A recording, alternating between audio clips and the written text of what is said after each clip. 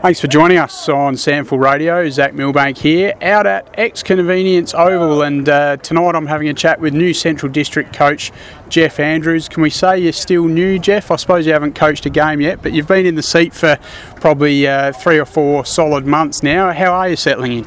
Yeah, I think I've settled in. You're right, Zach. We haven't played a game in anger. We haven't won one or lost one yet. So it doesn't feel new, but it will when we start playing, getting to know the opposition, etc. But we're a fair chunk of pre-season down, and I suppose an important part leading up to games to come. How's training been going and general health of the list overall? Yeah, look, it's good. We've got a new rehab department this year that started with a few guys unavailable, but that list is getting smaller and smaller every week, and they're sending the boys back into the main group in really good shape. So the health and fitness, the health of the group's really good, and they're getting fitter week by week. All of the stuff we're measuring with their 2Ks and their yo-yo tests, they're getting fitter across the board. The skin folds are coming down, so far so good. In terms of long-termers, obviously Trav Schiller with that foot injury, what's the latest on his progress? Yeah, Trav had the operation last week, so he's had a piece of bone removed from his foot, and all indications are that he's walking around here tonight. So he's off crutches, he's still in a boot, but he's walking around, and all indications are that the operation went really well. So we'd be hoping to see him back in probably the second 2/3 of the season. Okay, excellent. Is that a bit better than what initially feared? Or? Yeah, when they're talking stress fractures and feet, nobody really knows, and we all get a fair bit nervous. But we've had Trav's had really good advice, a good surgeon. He played with it last year, so it's something that we just needed to get cleared up. He could have played with it, but would have hampered him. So yeah, we're confident that we'll get the best version of Trav back for the second half of the year. And of course the other long-termer is Izzy McKenzie, unfortunately heading over there to West Coast to train, and then injures his ACL, which is rotten luck. Yeah, look, it's really it's just terrible luck for Izzy. He was living the dream, wasn't he? He got the invitation to go to West Coast, and all indications are from what we've heard was that he was going well. He was performing well, and they were happy with him, and he was only a short amount of time away from the decision being made in terms of who they went with, and so that must have meant that he was close. And then he's back here now. He's having the operation in the next day or so, and if not having it today, and then he'll be on the road to recovery out here with us. And he was here at training last week. The boys were really glad to see him, but he's got a tough 12 months ahead. No footy for him in 2020. We know you had a pre-season training camp planned for Victor Harbor. I understand it was last weekend, and certainly didn't relent on the boys. No, the boys, we wanted to get them down there. We wanted to make it physically challenging and I guess emotionally challenging, get them out of their comfort zone with lots of different activities, get them to know each other, and we're really happy the way they bought into the whole camp. Lots of stuff that they hadn't done before or weren't expecting. Wasn't a lot of sleep on the weekend. There was a lot of tired boys on Sunday that I think hit the hay pretty early, but all systems check for a great weekend, and they all came out of that weekend healthy, if not a little bit tired. So were the footies brought out at all, or was it all physical? Or? No, the footies came out on the Friday night, which was an interesting night because it was humid and pretty horrible down at Victor, and then it started raining, and it rained non-stop torrentially for a couple of hours. So we said, why not get a session of wet weather footy? And so we did. We played we just played wet weather footy games, and it was a tough old slog and a really good way to start the weekend. They were nice and fatigued by the end of that, and that sort of was the precursor to the rest of the weekend. There certainly wasn't any staying in the Whalers Inn motel. It was all out on the swag. Yeah, there was no staying at any comfort. I think a couple of the coaches might have stayed somewhere a little bit comfortable. The other coaches, that is. But the boys had the swags and the sleeping bags, and they were on the floor at the footy club. The Victor Harbor Footy Club looked after us really well. But it wasn't the most luxurious of surrounds, but that made for a bit of fun and a bit of frivolity, and it was a great way to get them all together and close and bonding. And I guess building up that fitness in a camp situation like that goes a long way towards your goal of improving that speed, and particularly out here on the big deck. I know since you've arrived, that's been a big thing that you want to really get on top of. Yeah, look, it used to be a fortress for us here, and we want to get back to that. So it's pretty hard to play this ground, I think, if we're not at the right fitness level. So that's been a priority for us, and it's been something that our high performance manager Adam Brown's done a really good job with so far, getting them fit and getting them healthy again. So the weekend camp was just another step in that direction. Excellent. And Daniel Menzel, how's he been on the track, and what sort of role do you have in store for him in 2020? Yeah, look, he's been outstanding. He is an elite preparer, and that's something that our guys have relished seeing. Daniel's the first here. He's doing his pre-training exercises, and then I'm probably leaving at 10 o'clock at night, and he's still locking up after me. Some nights we're doing his post-training. You know, he does all of his extras to make sure his body's in the right nick, because he's been through such a tough run, and that's just rubbing off on our players. In terms of a role, look, we know we'll be dangerous in the forward line. We've got another couple of dangerous forwards, so we think that that's going to be a tough matchup for the opposition, and Daniel can and obviously will roll through the middle as well. So that we see that joint role being really hard for the opposition to predict, and hopefully hard to plan against, and more importantly hard to stop.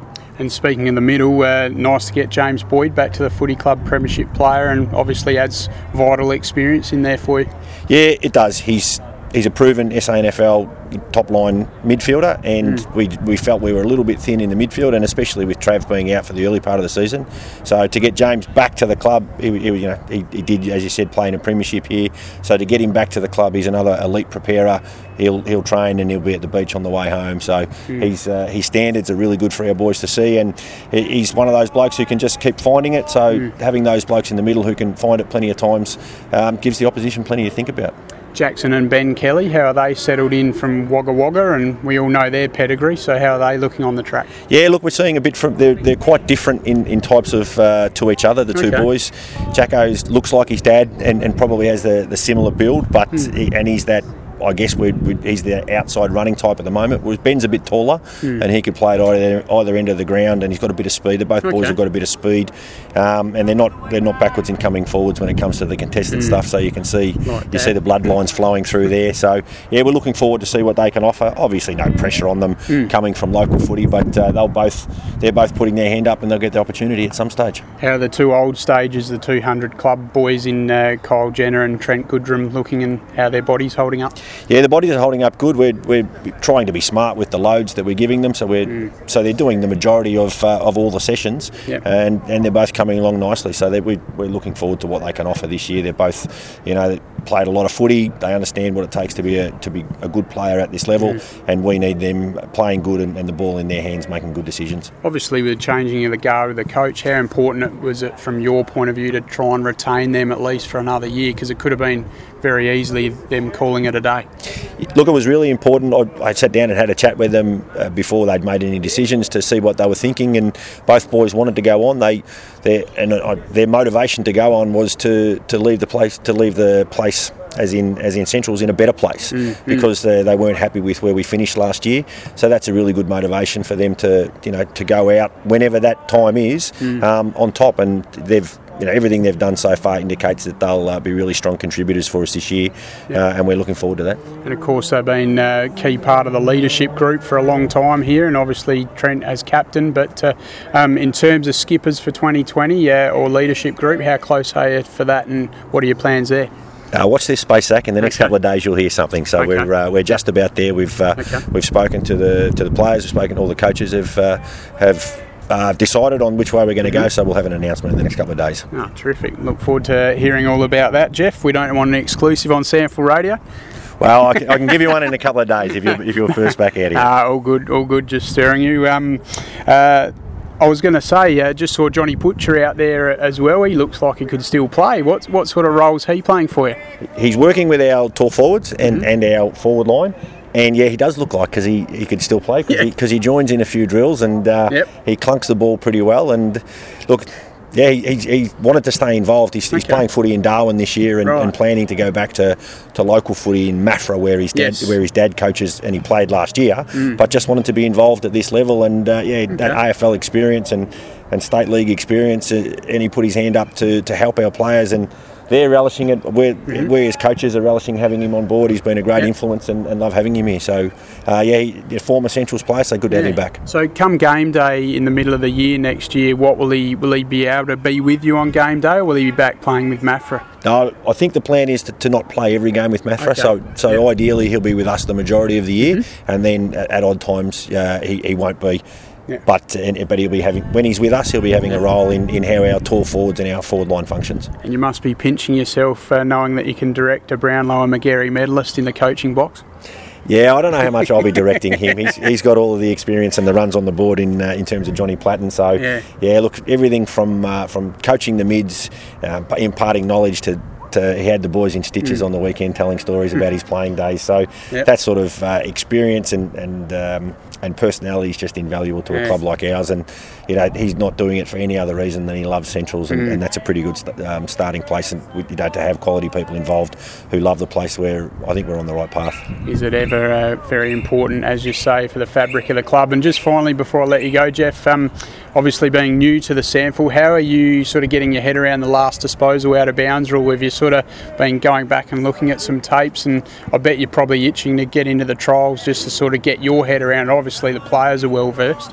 Yeah, they are. Look, I've spoken to a few people, watched a bit of Vision, and we've been doing a fair bit of match sim since we've started back. So obviously we're using that in the match sim, and I'm seeing what it looks like. So it's something new to get my head around, but I don't think it'll be too big of a deal. Yeah.